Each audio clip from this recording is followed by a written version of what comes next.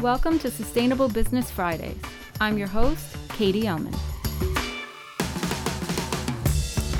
Sustainable Business Fridays is the first podcast of its kind, bringing together students in Bard College's MBA in Sustainability program with leaders in business, sustainability, finance, not-for-profits, social entrepreneurship, and more. Twice monthly, these conversations go live via iTunes and Google Play.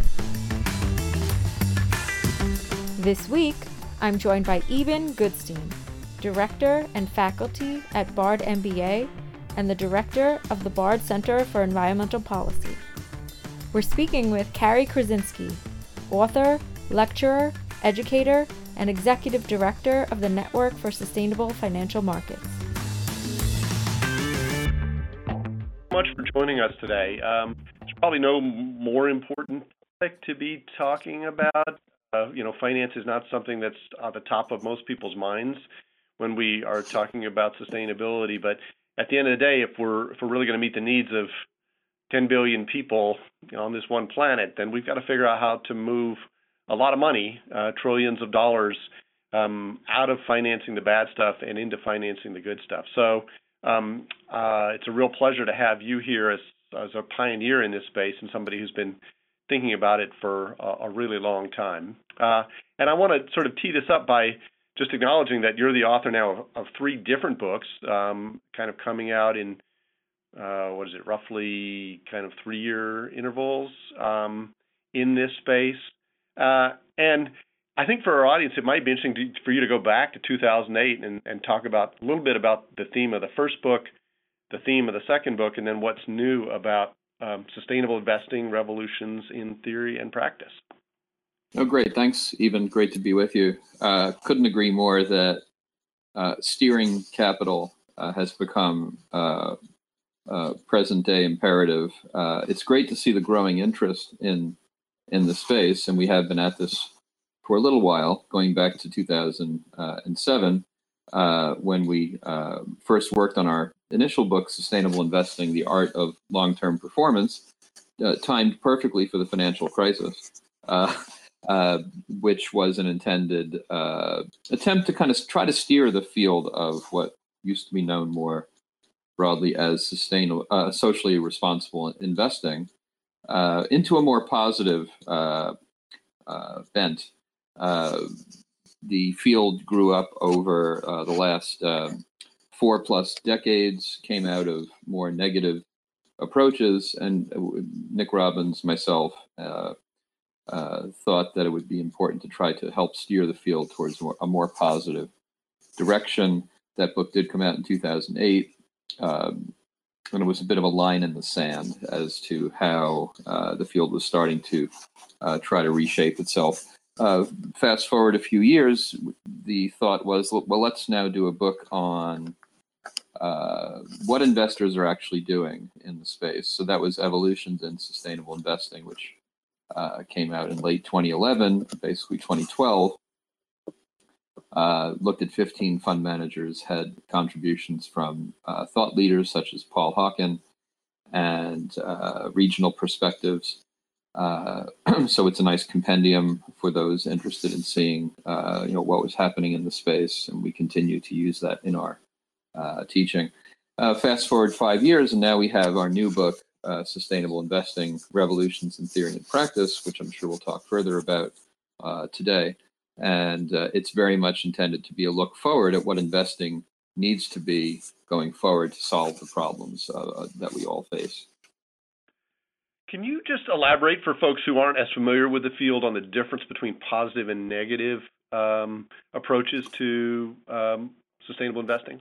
Sure, absolutely. So actually, that's described in the first chapter of the new book, which we've called The 7 Tribes of Sustainable Investing.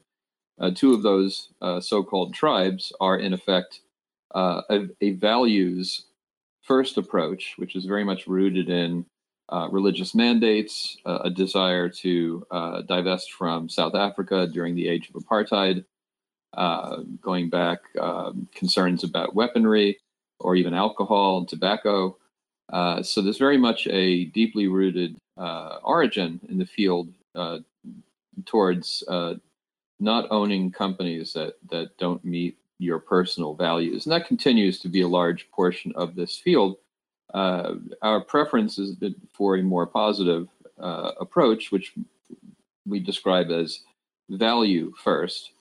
And actually, there's a much better financial performance from that perspective that's been experienced by various fund managers we're happy to talk about. And those are two of the 7 tribes that we discuss in the book. The great thing about this value angle is that it has the potential to encourage dynamic, which is basically the theme that we discuss, that both financial considerations need to be primary if we're going to tackle the problems we face, as well as the sustainability solutions that we require. So if we can get both of those engines going together in parallel, we end up with a positive dynamic that allows systems to fix the problems that we require, and it's more beneficial economically as well. So this is kind of the doing well and doing good, and the argument has been that sort of the negative screens, they were fine and people earned money, but they didn't outperform the market. And so your book is really interested in sort of how can sustainability become and impact investing actually begin to drive lots of dollars into the space, because folks can actually do it at least as well as the market, if not better, by finding that those companies that are doing well both on the sustainability side and the finance side. Exactly. So, in our view, one of the barriers that remains towards scale when it comes to impact investing, sustainable investing, whatever acronym is of choice, is that there is a fairly deep-rooted perception that you leave returns on the table when you take sustainability into account in your investment choices. And that is a partly true mantra, actually, because if you do look at the first wave of socially responsible investing and the large $1 billion+ funds that grew up out of that paradigm, that first paradigm, those funds actually have struggled to perform well, and a lot of that has to do with negative screening. It's not, by and large, a good investment strategy. So, fortunately, the positive approaches have performed much better, and we've been writing about that in our 3 books all along. And it's only becoming more clear that there is a financial argument. So, one of the things that we hope to help tackle is to cancel that mantra in people's minds that you are by definition leaving returns on the table, that actually there is at least the chance of outperformance by taking these things into account. Terrific. And I want to come back to this question of scale, which is really critical. But I'm sure audience would love to hear about your work at Brown. Very inspiring.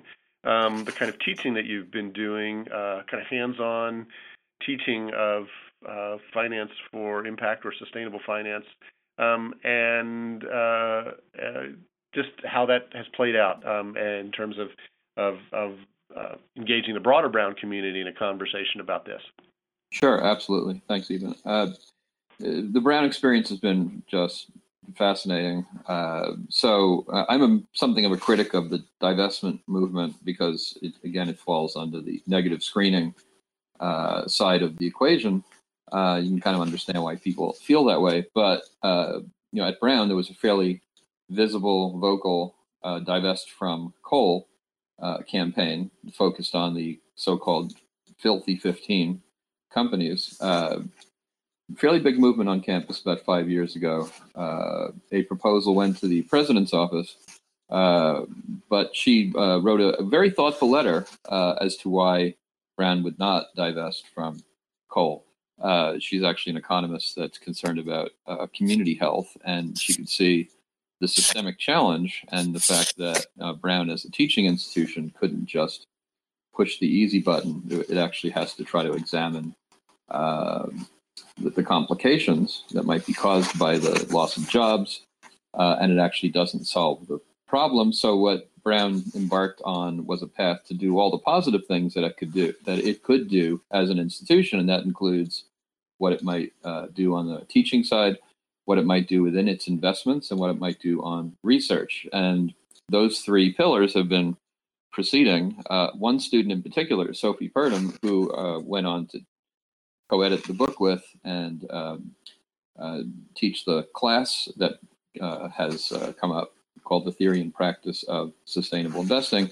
She actually rose up as a student who was the president of the student-run fund, which outperformed the other student-run fund, did not look at sustainability. Got another $100,000 from operational funds at Brown to manage. Got a lot of momentum behind her. Was brought on as an intern to the Brown Investment Office as a senior last year, and looked to develop a class and a fund within the endowment that would be a carve out for donors that would be a sustainable investment. So a pretty grand plan on her part, but one that, the power of one student to be able to drive change is quite clear from her work and time at Brown.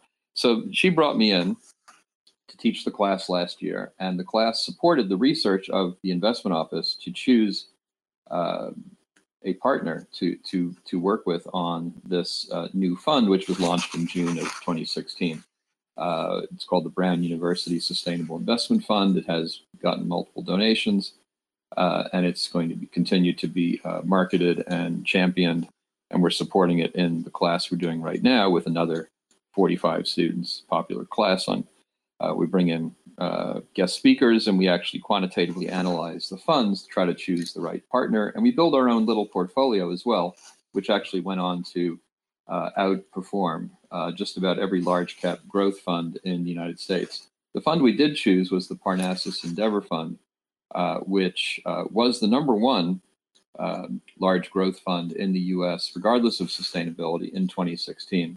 When we chose it, it was a bit under the S&P 500.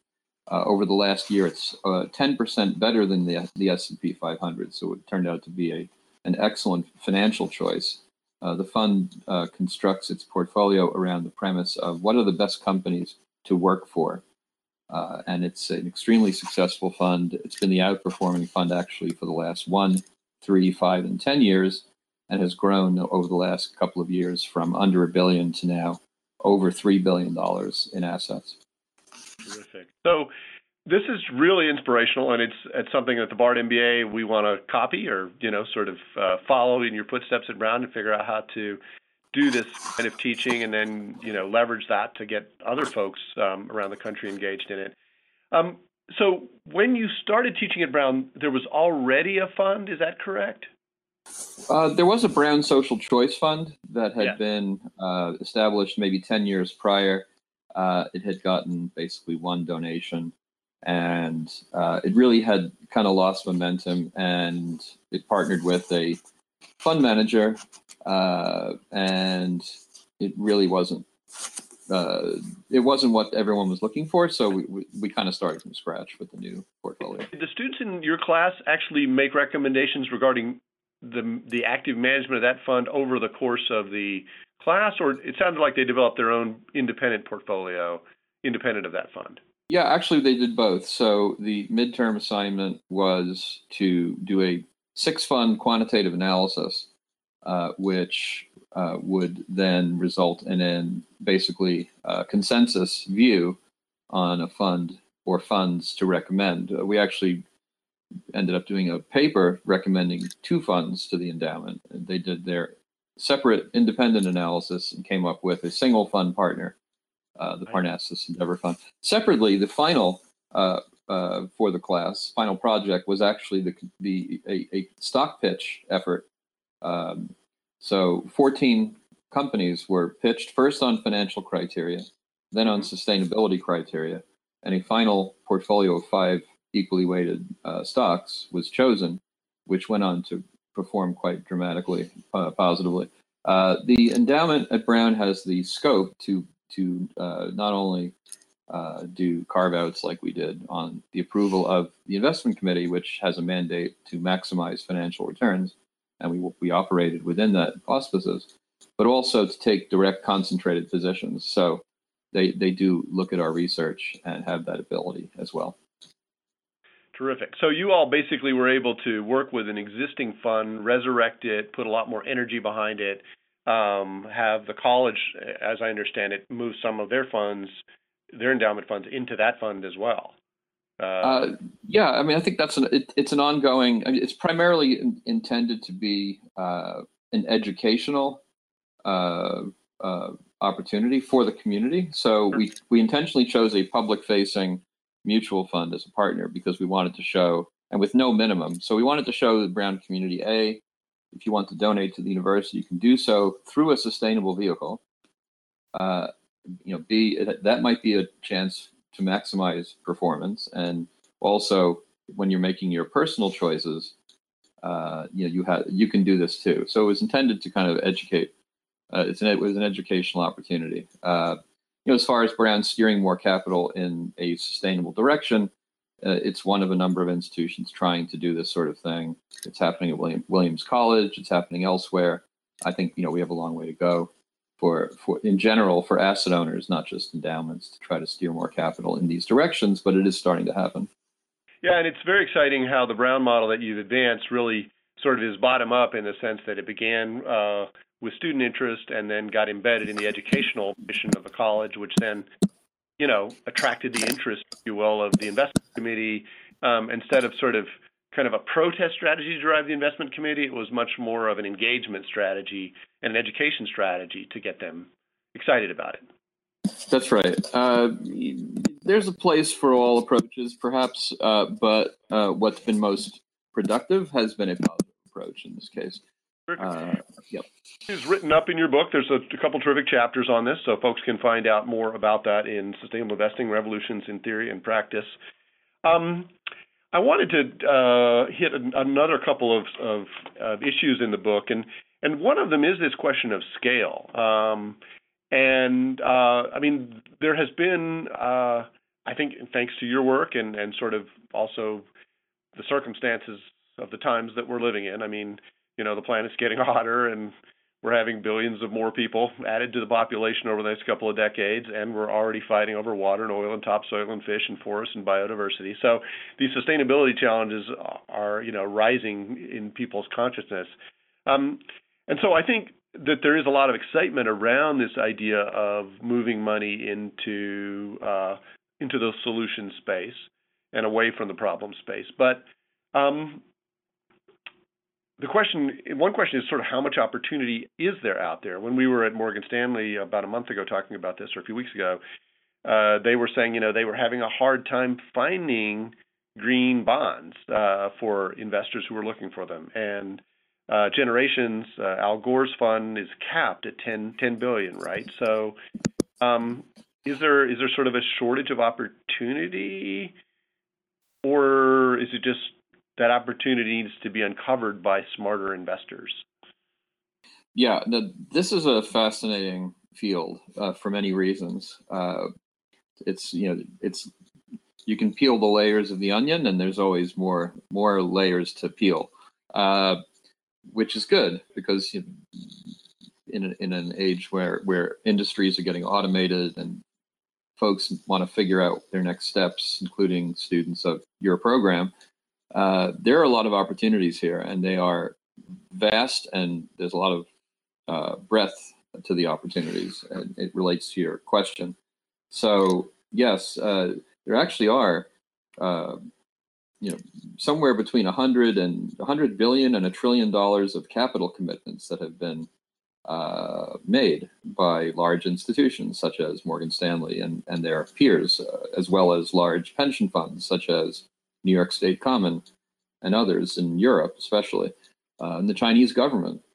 So there's enormous capital starting to emerge looking for these solutions. And yes, there's actually, we need more capital to be deployed. One of the chapters of the book is on the value of everything, which is roughly $450 trillion in tradable assets or potentially tradable assets, which I think is an important perspective. And about half of that is institutionally managed. And we need a larger percentage to be going after solutions than is currently going after them. But there is also in parallel series of other opportunities that we need to tackle. And one is increasing the issuance of instruments across asset class that seek these solutions, green bonds being one of a number of such increased opportunities that we require. So investors can struggle indeed to find these opportunities. So the opportunities that are out there are really kind of all over the map. So those who are after sustainability, you can be inside a company driving change. You can be at a government level trying to establish policy, setting incentives, in doing assurance, data. So there's so many opportunities that, it's really a big system of opportunities that are emerging, which is arguably exciting because that will create jobs. And if we get it right, we'll solve problems and create more opportunities. And that's kind of what you want. So I look at that as a positive.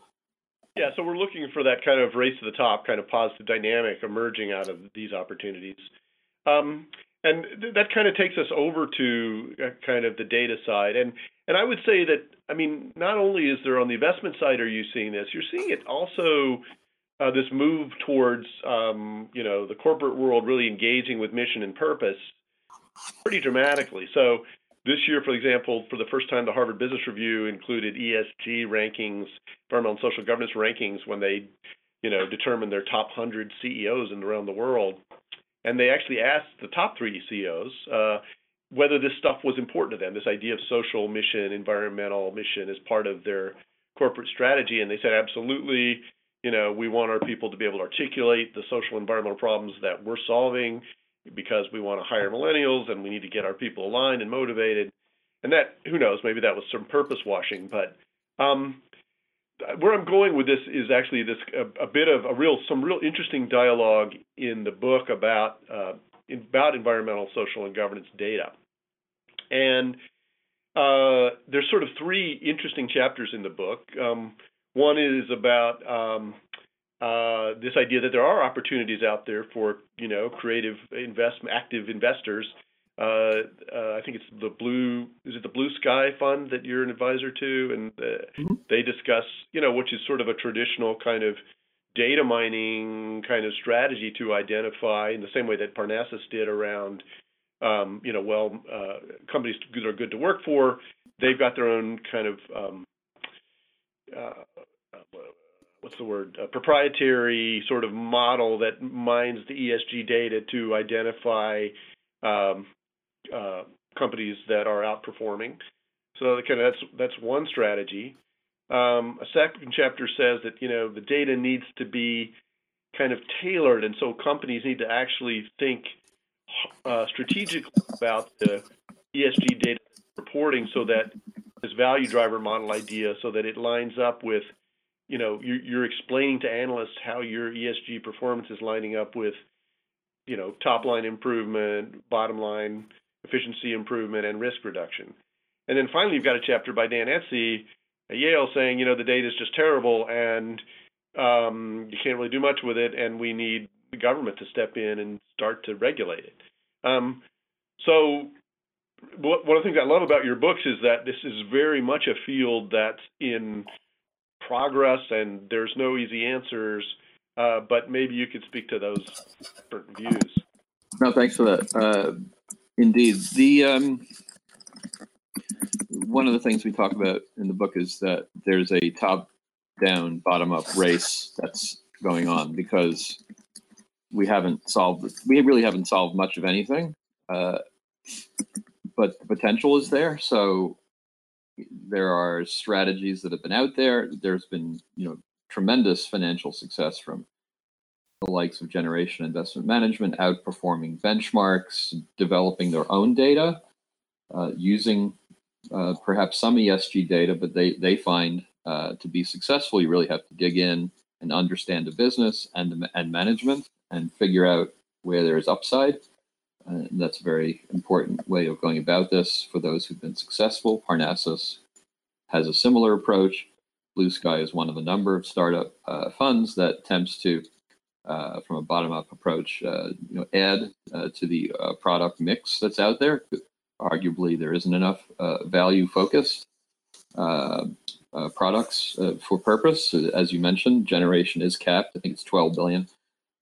They promised their asset owner partners that they would cap the fund. So, and Parnassus has been by far the largest growing value-focused ESG fund manager. As a firm, they were under $1 billion back roughly 10 years ago, maybe even less, and now they're well over 15 billion. So they're the only ESG fund manager that has grown in leaps and bounds that have public funds. And there's clearly a need for more products. So there are a number of startups, and some of them are outlined in the book, who try to take this approach. There are data challenges. And so, those fund managers were able to parse the data, are able to glean gems, and make use of it. But what we like to argue for is, can we design the outcomes that we seek and then figure out what data we require, as opposed to building these sort of huge ESG databases where, sure, there might be purposes for that information, but when you look at the social issues, for example, the Bangladeshi factory fires, those aren't solvable through data. They're solvable through multi-stakeholder dialogues, and actual on-the-ground implementation of standards that minimum factory standards. That's not really a data-driven exercise. So the data has its place. I'd like to give space for different views in my books, and certainly Yale has an angle on data, and I think the field is challenged by strengths and weaknesses in the data. So the opportunity is to design strategies such as the value driver model that we worked on a few years back and continue to evolve to try to show that there actually is a path for companies to increase their sustainability advantage revenue and to increase their efficiencies on the productivity side for better profit through sustainability strategies that make sense for the bottom line, and that there is a correlation between performance of well-run companies and those that are looking at these issues. The two largest purchasers of renewable energy, for example, are Google and Amazon, and they're also two of the most financially successful firms on the stock market. Cool. Well, we're coming to the end of our segment here, and I wanted to bring this back a little bit to our MBA program and issues of relevance to our students. What kind of this idea of investing for impact, sustainable investing, really requires an interesting skill set, because you need to understand both investing and finance, and you also need to understand impact. Our MBA program is really focused around primarily the latter right now. So, we're an MBA in sustainability, and our students are really focused on that value driver model that you suggested. What is the business case for whatever sustainable vision or initiative you want to advance? You see a lot of careers opening in this space, in private wealth management and working for institutional clients. Do you think that there's going to be increasing demand for folks who have that combined skill set on the one hand? And then the follow-up is that, how much kind of quant finance do you really have to master to be able to operate effectively in this space? I mean, is this the kind of thing where you need to have a deep dive, finance degree, and or is it the kind of thing that you can get involved in if you've got, say 3 or 4 semesters focused on this space, but you're not a quant? I honestly think there's space for everyone of different skill sets. I'm fortunate to have the chance to interact with a lot of students and spend office hours advising them on their future paths as they try to figure that out for themselves. And there are all different folks from different parts of the world with different characteristics. Most people have a sort of ESG issue of preference. One person might want to help solve the challenge of indentured slavery or sexual trafficking.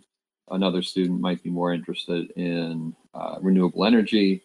Another student might be interested in getting a position at a large corporate try to help drive change from the inside, or with consultants, with banks. There's a wide range of paths. And so quantitative skills can be helpful, depending on the situation. That's certainly something that a lot of folks will look for, even from think tanks, and not just startups, but also hedge funds. There's a lot of exploration, and quite frankly, had you asked me these questions 2 years ago, I would have said, well, actually, it might be a bit challenging to get a job. There's a lot of interest. There aren't a lot of openings, but I really think that's changed a lot in the last very short period of time. And we're seeing a rise of social entrepreneurship opportunities left and right in cities like Providence, where Brown is, and elsewhere. So the opportunities are really all over the map now, and there are tons of job postings that keep emerging across the board. So I think the field is starting to head in a better and better direction. I think it's going to take demand for more sustainable investing from the average person who sees that it's in their own best financial interest. I think that this field should only grow as that perception continues to change. Okay, well, Cary, thank you so much for joining us today. And again, the book is Sustainable Investing, Revolutions in Theory and Practice, or SCAN. Highly recommended. Cary's books are always just full of, we barely scratch the surface. There's discussions of gender diversity and Sharia law, Japanese governance. So there's so much in this book. I can't recommend it strongly enough. So, Cary, thanks for joining us and for all the good work that you've been doing in the field. Thanks for having me, Greg. Great to be with you. You can find Sustainable Investing, Revolutions in Theory and Practice, and Cary's other works on Amazon and barnesandnoble.com, as well as on Google Play.